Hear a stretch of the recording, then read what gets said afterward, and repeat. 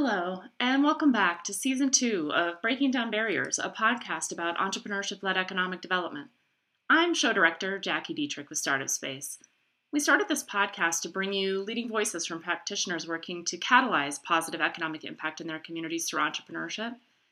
And throughout this year, our team at Startup Space has been hosting an online discussion series to bring this network together to learn and grow the field.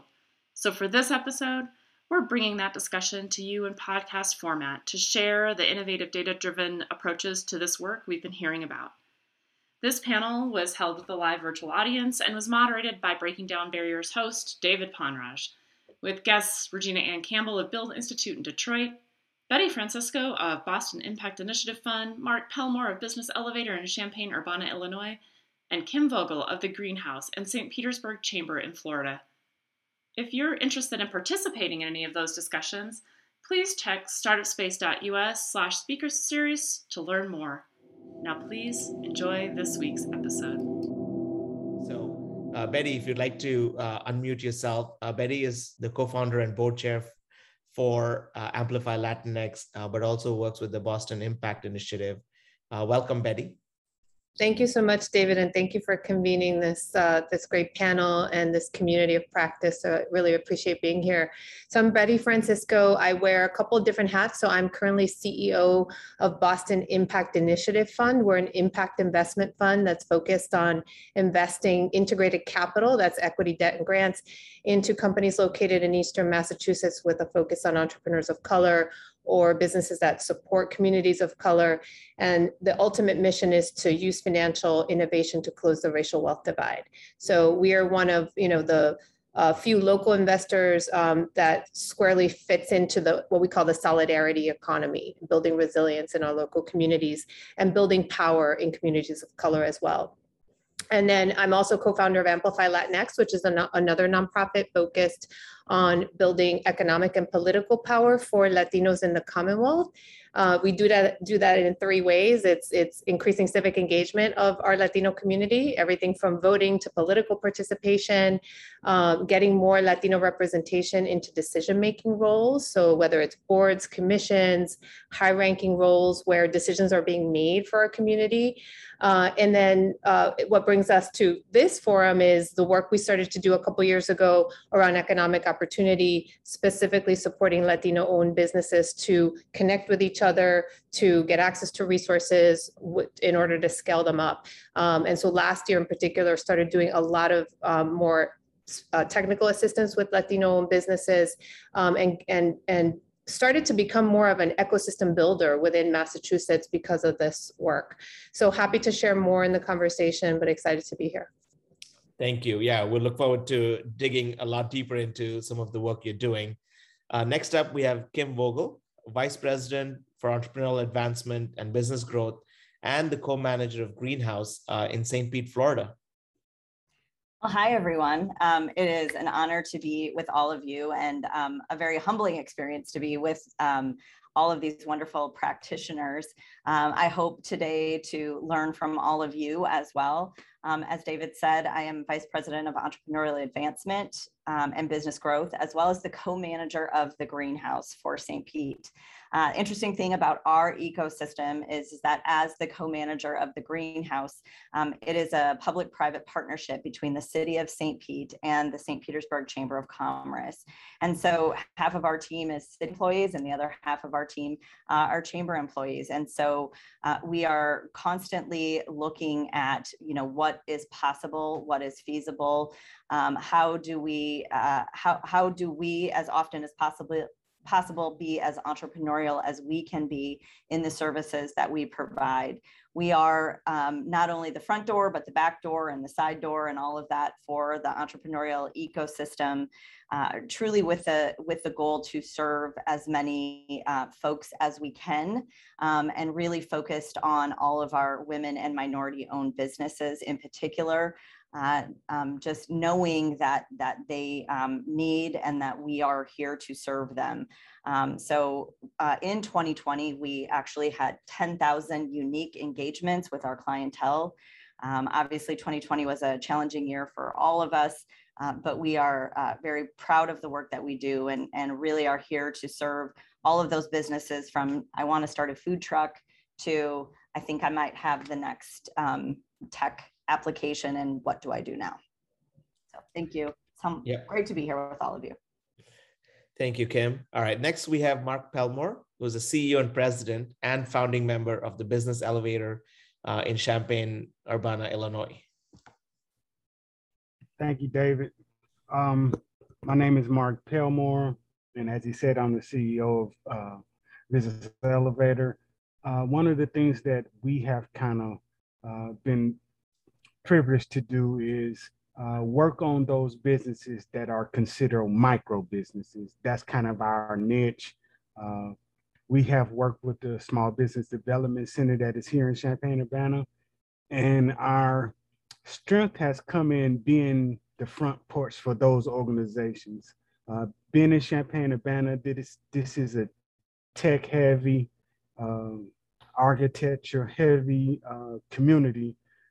So a lot of the smaller businesses have no desire to be in agriculture or some of those technologies, but they want to start businesses. So where do they go? And we have been providing that platform for them. And I think we've done a good job, but there's multiple ways that we can get better. And we're hoping to move in that direction as years pass. Well, welcome. And then last but not the least, we have Regina Campbell. Regina is the CEO of Build Institute, and Build Institute is in Detroit, Michigan. Welcome, Regina. Thanks for having me, David. It's great to be among so many great minds and hearts who are leading the efforts in economic development. And so Build Institute is an idea hub incubator. We've been around since 2012. Supporting community-based, place-based businesses with taking their ideas, launching them into the marketplace. We primarily focus on micro businesses, and these are businesses that are in the proof of concept stage as well as justify stage. So they are pre-banks, pre-bankable, and sometimes not ready to go to a CDFI. And so we help them around entrepreneurial education, as well as we have a capital ladder, which includes Kiva. And so a fun fact is Detroit was actually the first place in the US where the hub, Kiva Hub, was launched. And so Build is proud to be the first where that has happened in our nation. We also have a Detroit Soup, which is a part of our capital ladder, as well as some other grant and loan funds to help these justify stage and proof of concept businesses. One of the things that we do, we think, which is very unique and valuable to helping these entrepreneurs, is that we also provide health and wellness classes and one-to-many and one-to-one support, because oftentimes we find with community-based businesses, whether retail or services, they often need that one-on-one mental health support, physical wellness support for the many hats that they wear. And so we found that contribute to them being successful. To date, we've got 2011 alumni that we are helping support to be able to sustain and grow their business. And our North Star has always been to at least help these businesses get to $100,000 annual revenue and being able to go to a bank or a CDFI to be able to grow and scale. And so we have a national footprint. We are also in Fort Wayne, Indiana, as well as in Bradenton, Florida. So again, we support with entrepreneurial education, capital, and subject matter experts. Awesome, welcome. We have such a powerhouse panel here, so I can't wait to get started. Just a couple housekeeping things we have audience from around the country, by the way, just for all of you in almost every time zone. So I'd love for you all to just introduce yourselves by just putting in the chat where you're from and the organization you're a part of, just so that there's a way to do some virtual networking. And then also we'll get into questions for the last 15 minutes, audience questions. So please type your questions into the chat. And then also Jackie is going to be putting resources for, if this meeting you've come in wanting to ask questions about startup space, we actually have another set of webinars where we focus on startup space. Jackie will put a link, you can register for that. This is going to be primarily around data and economic development and impact, not focused on startup space. So just a call out there. So the first question I'm going to keep generic, but then I'm going to ask questions specific to your programs. Betty, I'll start with you. This is for all of you, which is around what do you do to increase capital access specifically for underrepresented communities? What are some creative ways in which you've been able to do it or you're working on to increase capital access? Okay, so this is an awesome question for me because I'm a capital provider. So one of the things that within the ecosystem in Massachusetts, Boston Impact Initiative is one of the very few nonprofit financing institutions. We're not a CDFI, but we are a nonprofit provider of capital, and we are really creative in how we structure our transactions. So we are a relationship-based lender, trust-based lender. We don't take personal guarantees. We don't look at credit scores. We build relationships with local entrepreneurs, and it may take a little longer, right, to understand their business. A lot of them need pre-investment technical assistance as far as building their model, understanding their the business plan. Some of them, while we invest both pre-seed and once the business is launched as well from a growth perspective, those that are earlier stage, we might support them with, accessing a broker to help them with their lease, putting a little bit of grant money to help them negotiate a key contract or get some TA that they need in order to build up their critical skills. So the transactions themselves are very creative, everything from, a company that needs a traditional term loan or line of credit to one that may have cash flow already, strong cash flow. And for them, they're better off with royalty finance or receivables finance. And then for businesses that have a higher growth trajectory, maybe they're in technology, we will do convertible debt or equity as well. So we will do literally what it's called integrated capital, blended capital, mix and match it, and be able to meet the needs of that business at the time that they come to us. And that's not common, right, with a lot of our nonprofit lenders or capital allocators, because they may be only able to do debt, right? Very few are doing equity. And what we're seeing right now is there's such a need for equity capital, patient, long-term capital for those businesses that are going to be very strong, stable, revenues over time, not the hockey stick growth companies that everyone is looking for in the venture space, right? There's a gap in that more patient, long-term capital for businesses in local communities.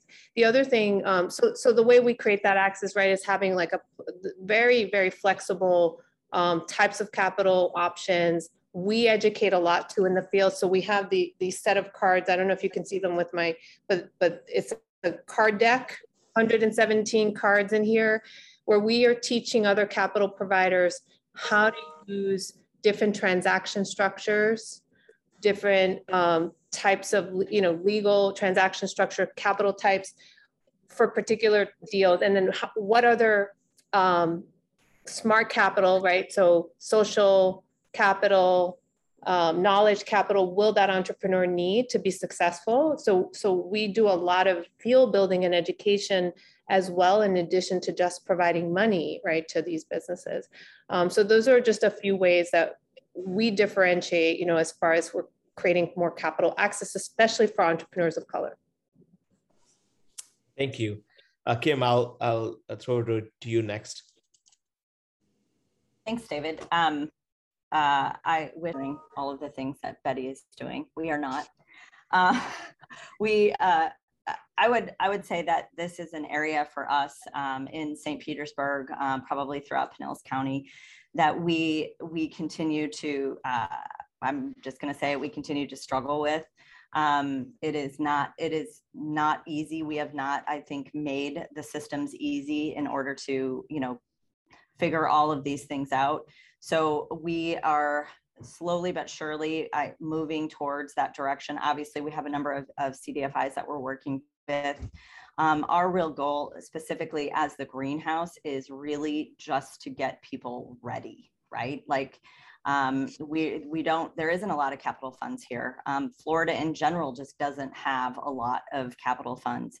And there is some legislation now in the work in front of the State House trying to ease the barriers, if you will, between investors and startups. And it hasn't been easy for folks to meet and to find that common ground in the state of Florida. So there is some legislation that's being worked on when it comes to that. But for us, we are really focusing on the capacity building part. Like, how are we really preparing our small businesses so that they are ready, whether it is through one of our CDFIs, whether it is through a grant program. We continue to find more and more opportunities where we are partnering with various organizations, where we are, developing more microgrant funds. But we have a lot of work to do. And I'm actually really excited to be on this call to actually hear from all of you guys too, because we've got a lot to learn too. Well, I love that unvarnished authenticity. You don't have to always have all the answers. And sometimes, knowing what to look for, I think is very, very commendable. So Mark, I'll have you answer next. Thank you, David. Just listening to the two ladies respond has been enlightening for myself. As an organization, we have been going over and over and over, how do we become the CDFI that we don't have? So that has been our initial struggle. But as we pull some of the things back, we are strategically placed. In Champaign-Urbana, 2 hours north is Chicago.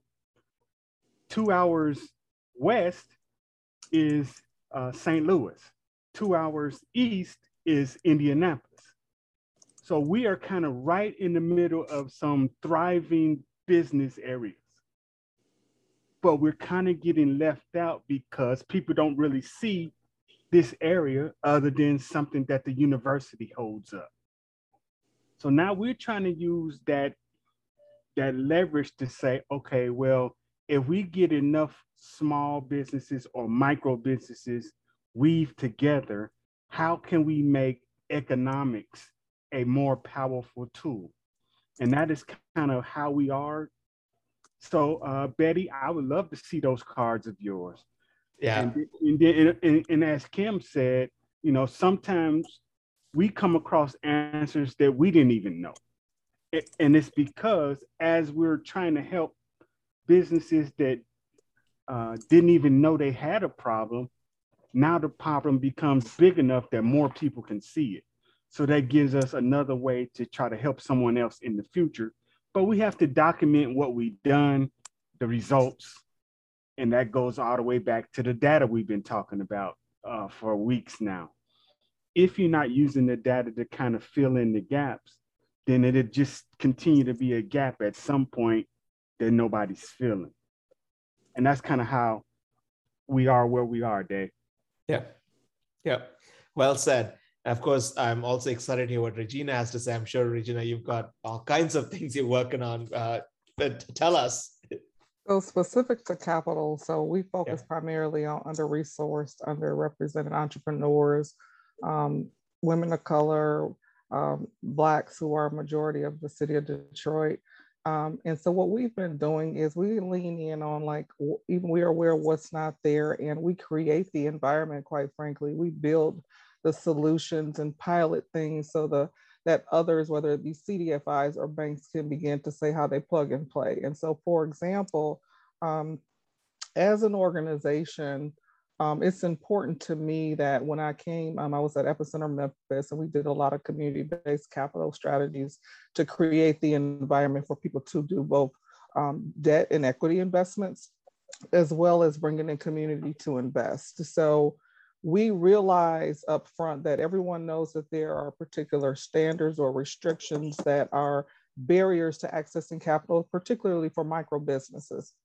And so versus us trying to see, well, how do we get them ready for those? People are doing that. We have an actual capital ladder that does that. And so we've been fortunate as a nonprofit to have, funders and investors like, New Economy Solutions, so that as we do those here in Detroit, we see others, they're saying, okay, now I know where to put my investment as a corporate partner or as an entity. So that it showed us that some entrepreneurs, particularly in communities of color, small businesses, micro businesses who are essential, who create most of the jobs and the economic impact that we see. That's what data shows us. They need money in real time. They don't necessarily have financial statements. We all know that. So why do we continue to put them in this box with that expectation when it's just not there? At Build and in Detroit, we work really hard to build the solution, create new ways that people can see there are other ways you can have capital available for entrepreneurs. So between different type of grants that there are, between different type of loan funds, or loan loss reserves, so that people are willing to take those risks on these businesses who are creating these jobs and these opportunities in our community. So I always like to say, as Build, I say to my team, we aren't in the box as much as we work outside of the box. We're all aware data has shown us what the problems and issues are, and we're building the solutions that our entrepreneurs are needing based on the data that we're seeing. And they keep hitting these roadblocks. They don't have financial statements, so why are we still creating those same solutions and barriers? At Build, we're about creating access, equitable access. And so that's how we address systems change, using the data to help inform what we do. And again, in Detroit, we have great philanthropy that allows us to do very flexible, unique pilot for different capital solutions. I love that you ended there, Regina, because I'm going to ask you about one of those, if you don't mind, just continuing to answer this one about how did you get the GoDaddy grant? And, I know data was involved in that process. I think that's also going to be something that's fascinating. How did you end up getting that? So the GoDaddy grant was a very interesting thing. Of course, we know that most of our micro businesses, they don't have a website presence. We had a website, and that's how they found us here in Detroit.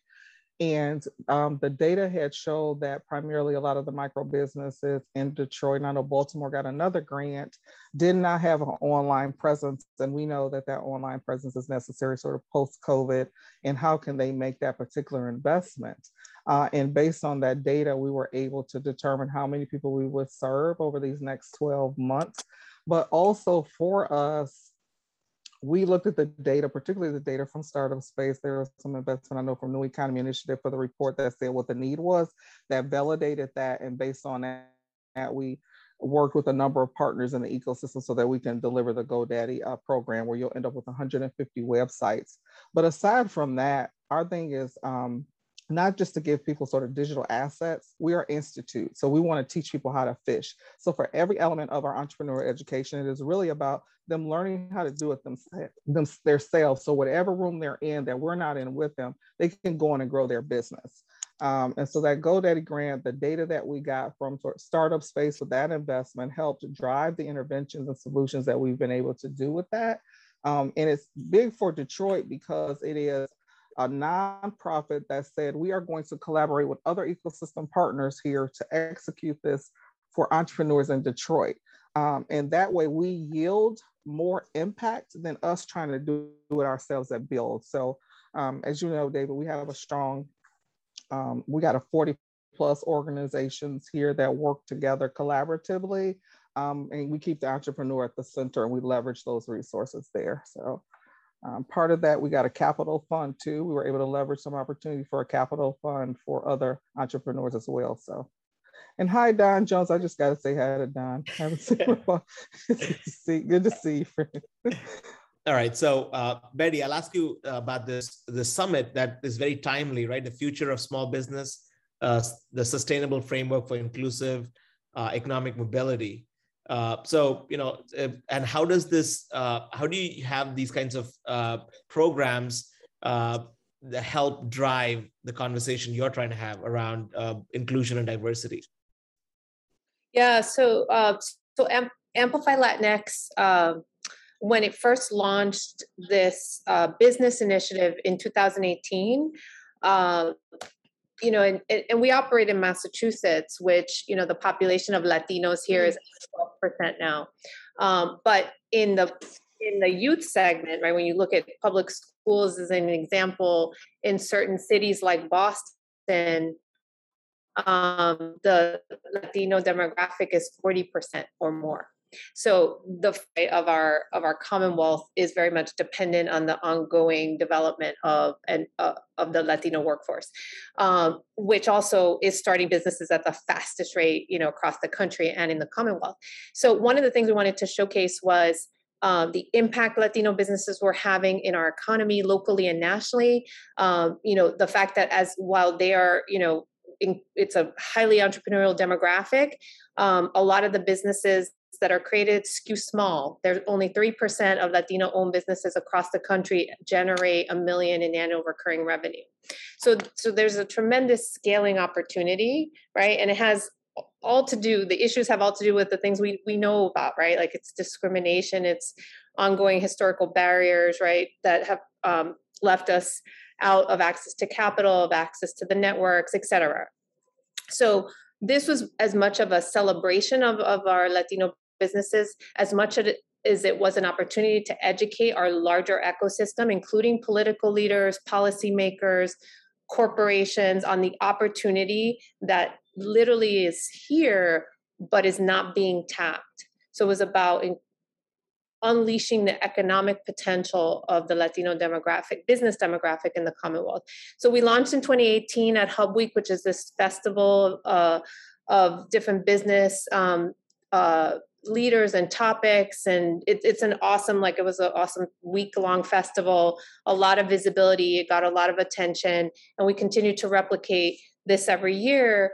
And one of the things that's sort of the crux of the event is, it's as much as visibility, right, for Latino businesses, but it's also showcasing the data. So we partnered with the Stanford Latino Entrepreneurship Initiative, which is one of the largest data collectors around Latino businesses.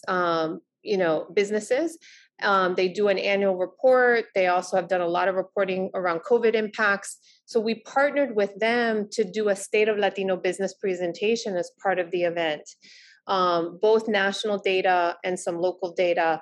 But what it does, it tells you a story, the story of the opportunity we're missing out on. And so that became sort of the anchor of why are we here? And then it was also very partner driven. So we didn't know the words yet. We didn't use the words ecosystem at that time when we first launched it, but we launched Amplify's business initiative, which is called Power Up, with about 150 partner organizations. And the partners are organizations like you on this call, right? So business accelerators, incubator programs, co-working spaces, government programs,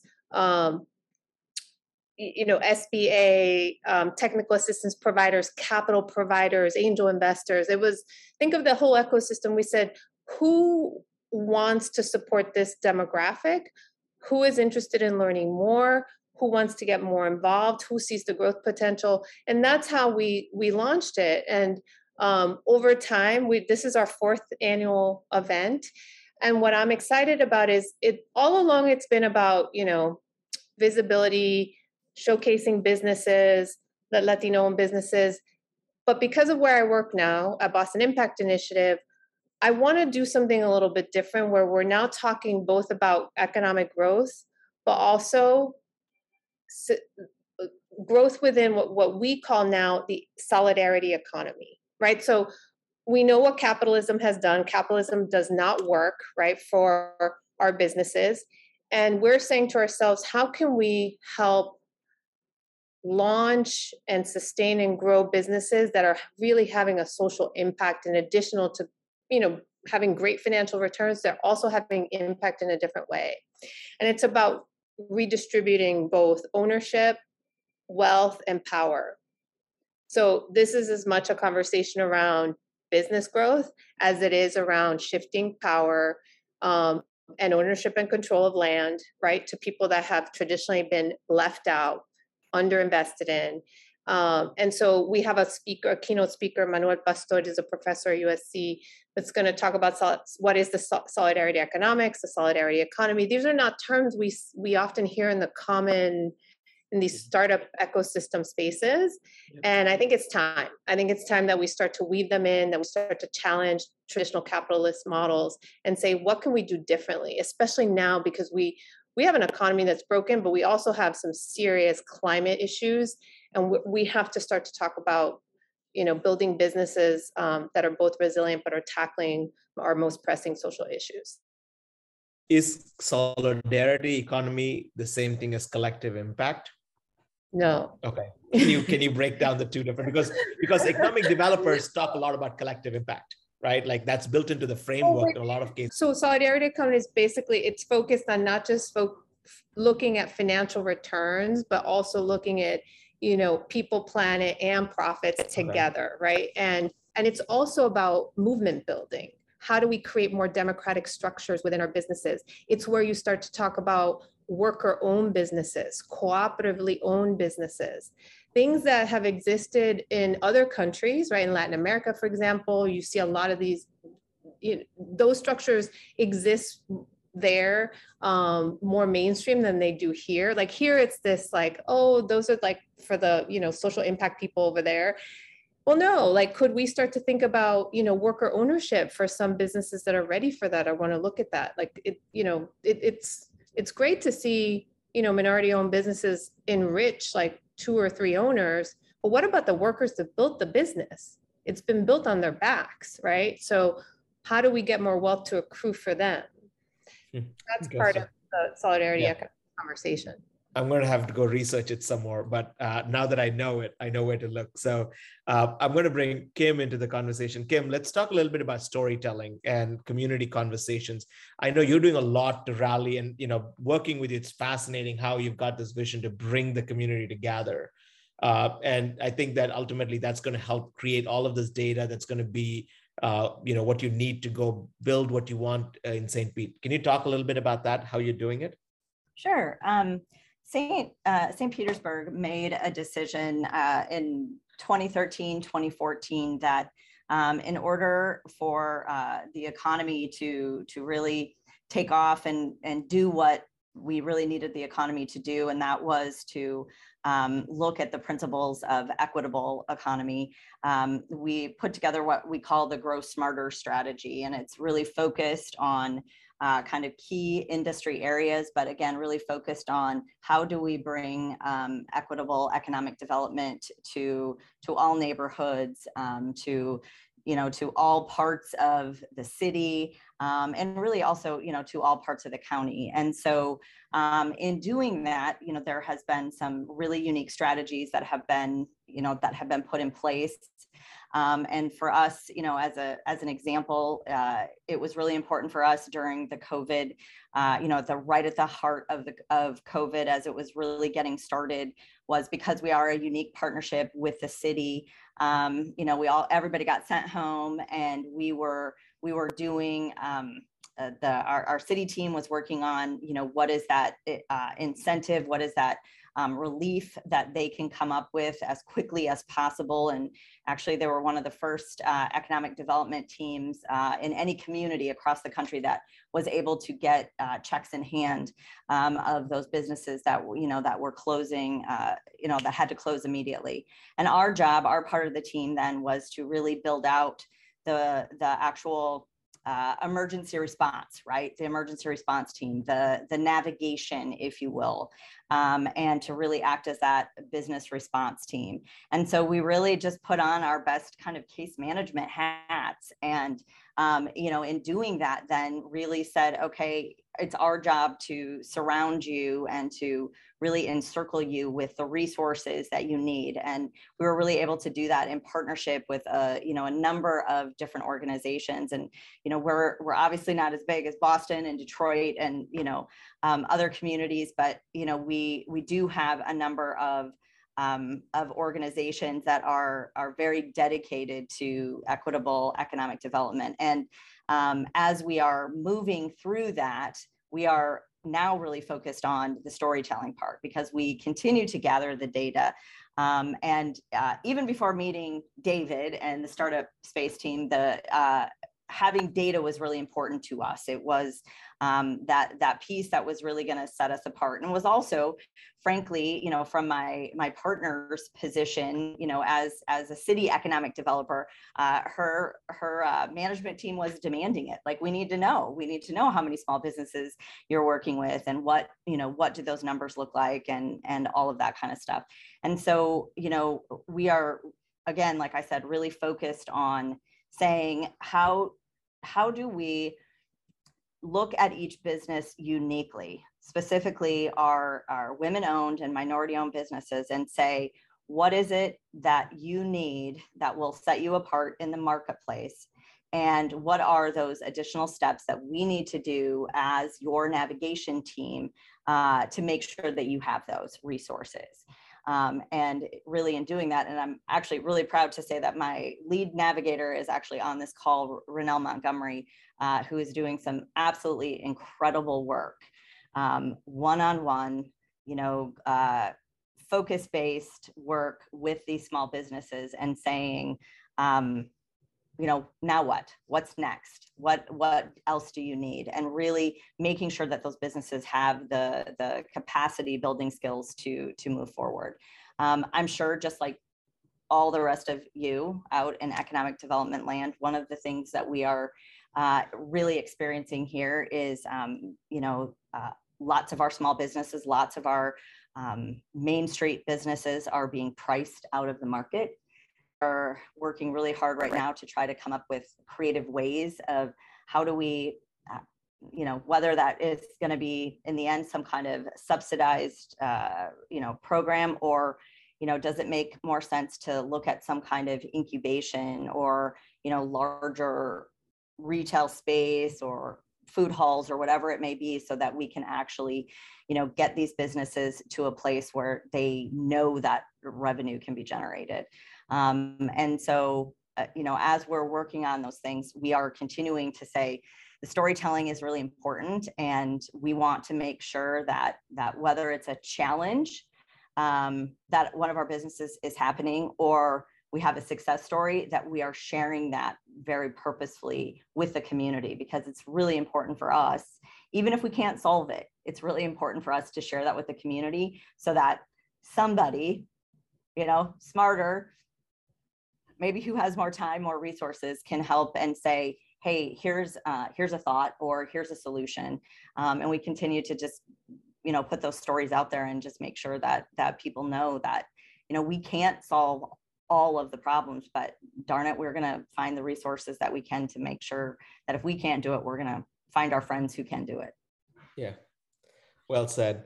Mark, can you talk a little bit about your coaching academy, and how you've been able to use data to at least measure and tell the stories of the impact you are creating through your programs?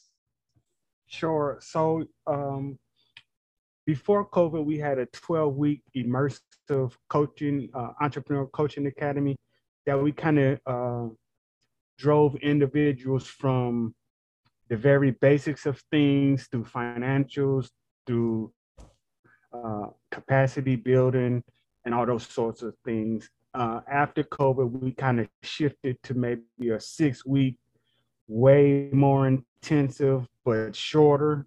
And what we were trying to do was trying to figure out exactly what micro entrepreneurs or micro businesses needed to go from A to B. We were no longer trying to do A to Z. So we were trying to figure out, how can we get you from A to B? And in doing that, one of the things that we, of course, saw that resources was more tingent, but more people was thinking that resources had to be tangible. And one of the things that was being completely left out was access to information. But based on that, here in Champaign County, well, Champaign-Urbana, there's only a 2% average of minority-owned operations or businesses. And right now, if we don't have access to the information, how is that 2% ever going to grow? So we've been using that data and the process of our coaching academy to kind of stack people up to not only get from A to B, but now we have some options to maybe get to C or maybe get to D. So we're trying to put one step behind another step, and that is all data driven, because the data is showing us that without access to capital, of course, there's no access to information. There's no access to talent. There's no access to people. So it all kind of ties together. And previously, in some of the most disadvantaged communities, there was never an opportunity, or I shouldn't say opportunity, there was never a real cause to weave those things together. And now that we're trying to do it, it seems like there is more policy being put in place to make it a reality, even though when we first started doing this 3 years ago, it wasn't really a thing. So now that we make it a thing, it gets a little more leverage, and we're kind of in the middle of it. But as we train individuals to go from micro to small to whatever size they want to go to, they have to understand that there's knowledge, there's information, there's data, and then there's resources that all kind of tie together. And without them, you're just going to be stuck doing, as we call it, hustling. Okay. And as a business owner, you don't want to always just be hustling. No. Well said. So, Regina, I know you are very passionate about data, and you talk about even being able to share the data widely with your community. Can you talk about like what type of impact you're trying to drive through making data such an important part of your strategy? Like, what is the end game on this? So certainly, David. So the end game for us is, as I mentioned earlier, oftentimes when it comes to sort of communities of color, underrepresented, under-resourced, and that group includes women, there aren't necessarily existing resources, whether it be capital, education, subject matter experts available in the marketplace. So we sit in service to build and create the catalytic environment so that corporates, philanthropy, and others can see, how do I plug and play when they say they want to help, but their particular regulations and guidelines don't allow them to be able to directly give us money unless it's showing an ROI or social return on investment. So data for us is how we make the case, how we present the economic ROI, but also for Bill, the social ROI is important. So we're always looking to capture the entrepreneurs, the impact of our programs. We take a look at all the data that comes in from surveys that have gone out across the ecosystem to determine, one, validate what the need is, one, and then two, help us co-create a solution so that we can continue to drive investment, drive dollars. And it's almost like we tell our entrepreneurs all day. We tell them that they have to do market research, that they have to understand the market they're in, that data will drive the success of their business. As a nonprofit, it's no different for us. Everything that we do is tied to some data, and the numbers do not lie. And so that gives us, not only as thought leaders in this economic development space, something to work with, it gives us some credibility. We've done our part, we've done our research, we've vetted this idea here for this solution for the system. So here's, your investment, you will see this type of economic impact, you will see this ROI. And so for us, I found in my experiences that the data is the only thing that helps interested people who want to help in this or make investment understand what this is and how it can be something tangible, because oftentimes the dollars are really associated with somebody saying something tangible, whether it's our investors or our funders. They want something tangible. So the data for us is the only way that it shows itself. Yep. And I'm going to share, one of our own stories from Detroit. But before that, Betty, the next question I want to ask you, and right after this, I'll bring you into the conversation, is about how can we use data to create more inclusivity in the leadership realm, where we can actually have show that diversity brings better leadership and better decisions and better outcomes. But before that, really quick, if you have any questions, please put it into the chat so that we can ask our panel. And then a little snippet of our own experience. Data actually gave us access to the decision makers. So in Detroit, we're working on a survey with NEI, with a New Economy Initiative. And that data that we had as a result, we were actually asked by the Michigan Economic Development Corporation and the governor's office if we would be willing to do a little study for them to help understand access to capital for micro businesses and what were the general challenges for micro businesses. And if we didn't start with data, we wouldn't even have access to those decision makers, which we think ultimately helped them with, they said they were looking at the SSBCI funding and ARPA funding to see how they could impact or how they could invest in infrastructure. And I feel like us having data gave us access to those corridors of decision making. And I think that can be a really powerful way to think of how do we shift the conversation. So Betty, I'd love to bring you in and talk about also around decision making. Sure. So, well, it's just there's so much there that I could talk about. Trying to figure out how I'm involved in too many things, so it all converges. But back to the data, and decision making. So one thing that came out of the work that I was doing with Amplify Latinx, with Latino businesses, and then as I transitioned to Boston Impact Initiative now as a capital allocator, last year I got involved, and this is how our entrepreneurial ecosystem started to evolve and build here in Massachusetts. I got involved with a bunch of CDFI organizations that came together with some local banks to help our Black, Latino, Asian, immigrant, women-owned businesses apply for PPP loans. So it was like the second round, where we all realized, wow, these businesses got left out in round one.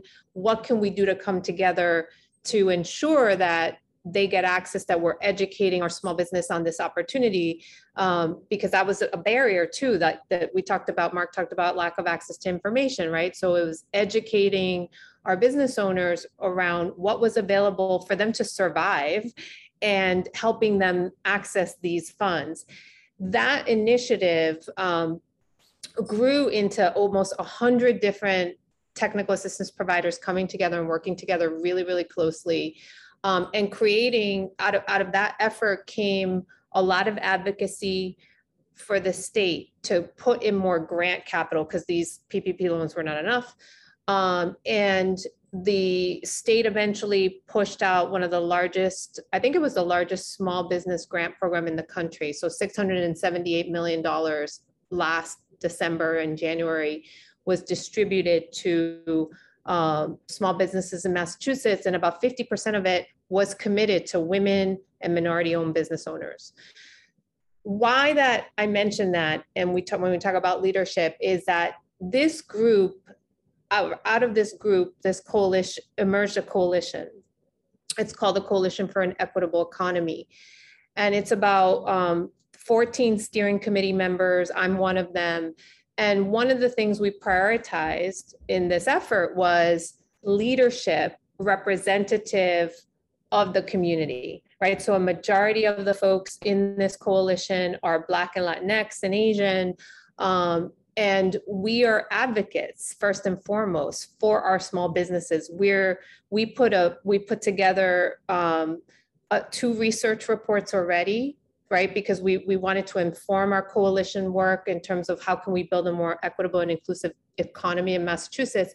And we needed data. So I'm happy to share those 2, but we partnered with the Boston Foundation to put out a report on the color of capital gap. And that quantified the actual gap. It's a $500 million gap annually of capital that is needed for entrepreneurs of color, is just not getting to them. And we did another one on the broader challenges for small businesses of color and how we could create a policy agenda to drive impact. So data is become an advocacy tool for us, but it's also about who's at the table shaping these recommendations and these solutions.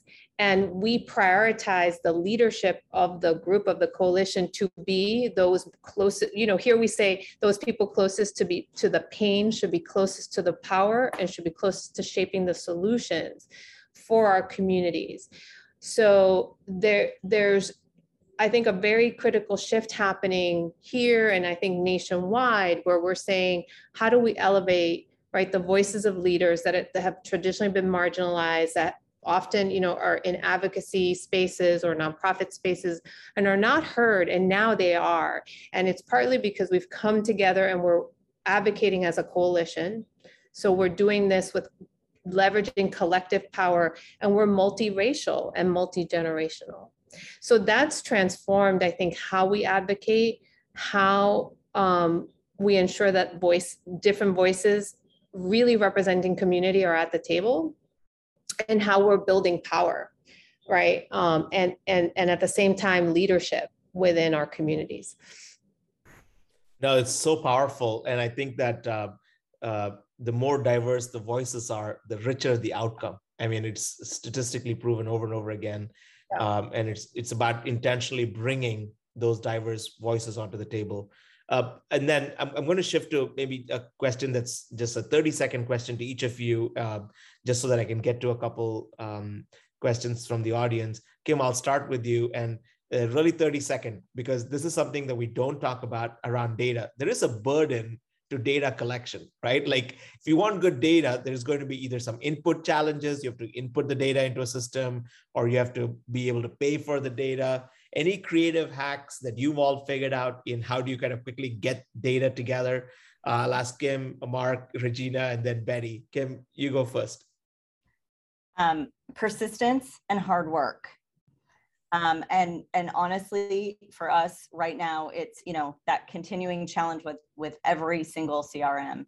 And in the end, it really is, part of my job is to empower my team to be able to have the time right now to be persistent and to do the hard work of inputting the data so that we can have good data that comes out. And we literally just had a meeting that went on for 45 minutes today about data and data collecting and what is working and what isn't working, and how do we continue to collect it better. So that is where we're at right now. Yeah. Mark? Yeah, so because we have a relationship with the University of Illinois, I think we got a little bit of a cheat. We have a team of 6 or 7 business students that kind of help us with our data input and stuff like that. So what we try to do is whatever information that we have that needs to go into the CRM, we're trying to let them handle it and let us oversee it. But I think the trick to it is giving them the opportunity to really learn how to use data. But, it's really for us, but they're learning how to use it. And then the final product really helps us because it helps us generate a different narrative when we're doing different things as far as grants or talking to the city or talking to elected officials.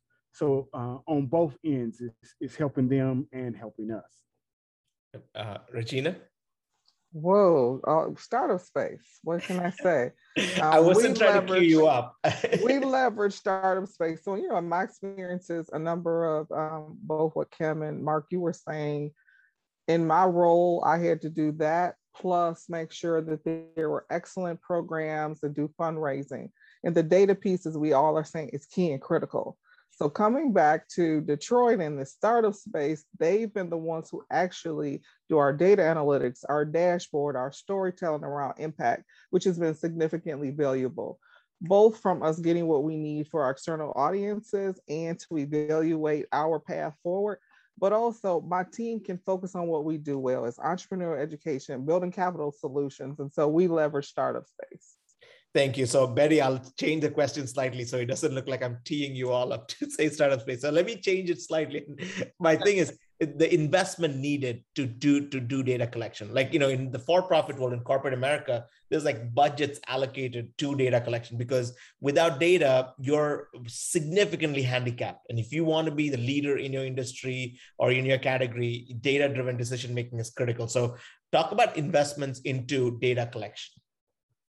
Yeah, I mean, I think it's vitally critical. Like in my last organization, which is another nonprofit that did financial education and coaching, we were meticulous about data collection, but we also had a position dedicated to it. So if you really want to invest in it, you may need a role, right? So it's a data, that person was learning and evaluation, but essentially they were a data expert that leveraged everything that we collected not Startup Space, it was Salesforce in this case, but would use the data to tell the story of the impact that the program was having on families.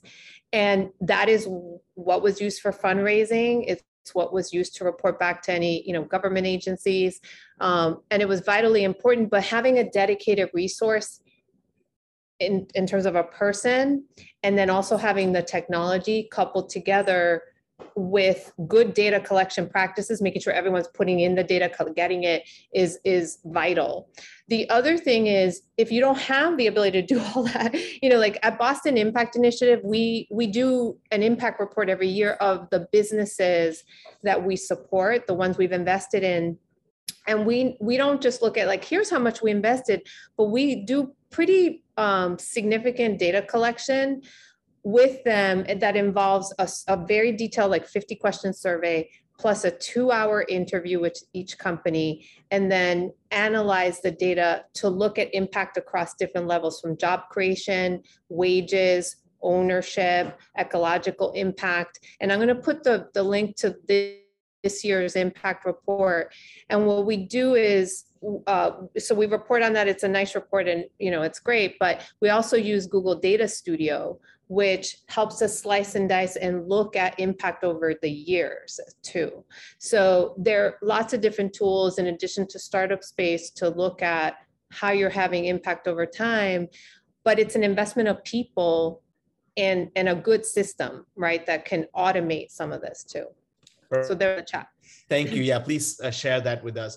All right, last word to each of you. You can talk about programs you're doing. You can talk about, how you got into the space, or if you want to tell people how they can find your work and be a part of the work you're doing. Kim, I'll start with you, just as a way to kind of wrap up the conversation. Thank you all so much for being here and really for allowing all of us to share our economic development journeys. I would say for us, we are really prioritizing for the future this continuing role of navigation. We are looking in depth at, how do we look at navigation industry by industry? How do we look at navigation as we're working with all sorts of different businesses, big businesses, small businesses. And we're just trying to expand that navigation team. And we know and we are excited about what Startup Space is doing with us and for us as we continue that work, because we think it's not just a matter of technology and data, but also about storytelling and boots on the ground and a little old-fashioned legwork. So that's what we're up to. Thank you. Yeah, Mark? So I think that right here in Champaign, again, like I said, we kind of evenly dispersed from 3 major cities. But I think that us being in a major university town gives us a little difference. And for, excuse me, for me personally, I started my economic development or ecosystem building in Kansas City. So I was part of the Enterprise Works, the block grant and all that good stuff. And then I moved back home to Champaign and there was none of that structure here. So I started trying to build it from scratch. And that wasn't going very well until I started using some of the principles that I now know is part of the Startup Space evolution, start part of the ecosystem building evolution. So I think I've been on this path maybe 10 years, but for the last 3 or 4, it has become formalized. So any services or support that you guys have, please send them my way. Business Elevator, we're on all the socials, and we'll be willing to listen and learn from everyone. Thank you. Thank you. Regina, 30 seconds. Any final thoughts? Oh, 30 seconds. So as an economic developer, but also a systems thinker, I always think about ways that we leverage partnerships in the community and make sure that most of the investment goes directly to the entrepreneur. Continuing to do collaborations. And for us, we procure services outside of ourselves. So for example, the data piece, Startup Space has that.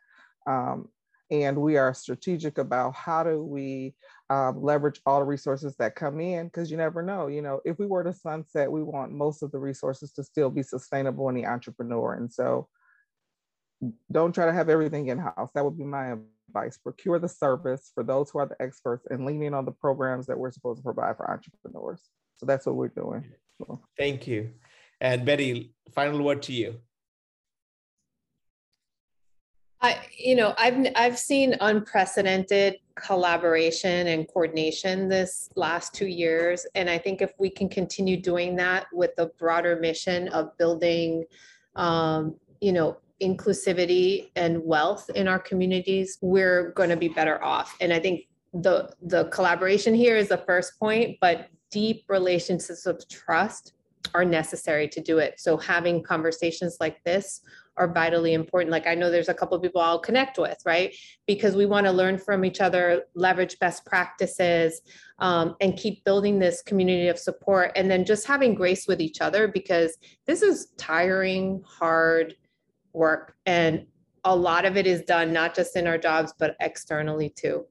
And just, thankful to having communities of practice now that, again, I didn't know they existed. I'm glad that they're emerging and that we can learn from each other and continue to build, real inclusivity and trust.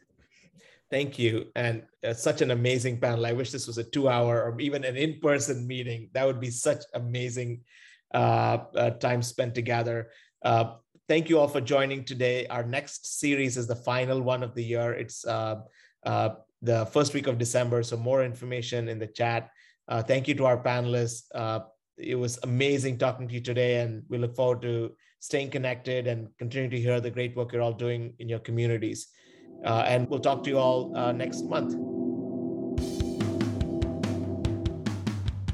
Thanks for listening to this episode of Breaking Down Barriers, a podcast for entrepreneurship community practitioners, hosted by David Ponraj. Special thanks to Del Gines for joining us. Show notes and cover art by creative director Jackie Dietrich. Edited and produced by Lauren Bernard. If you'd like to suggest interviews, new topics, or just want to reach out, please email us at podcast@startupspace.app. All Breaking Down Barriers episodes are available on our website or wherever you listen to your podcasts. Feel free to rate, review, and subscribe for all the latest updates.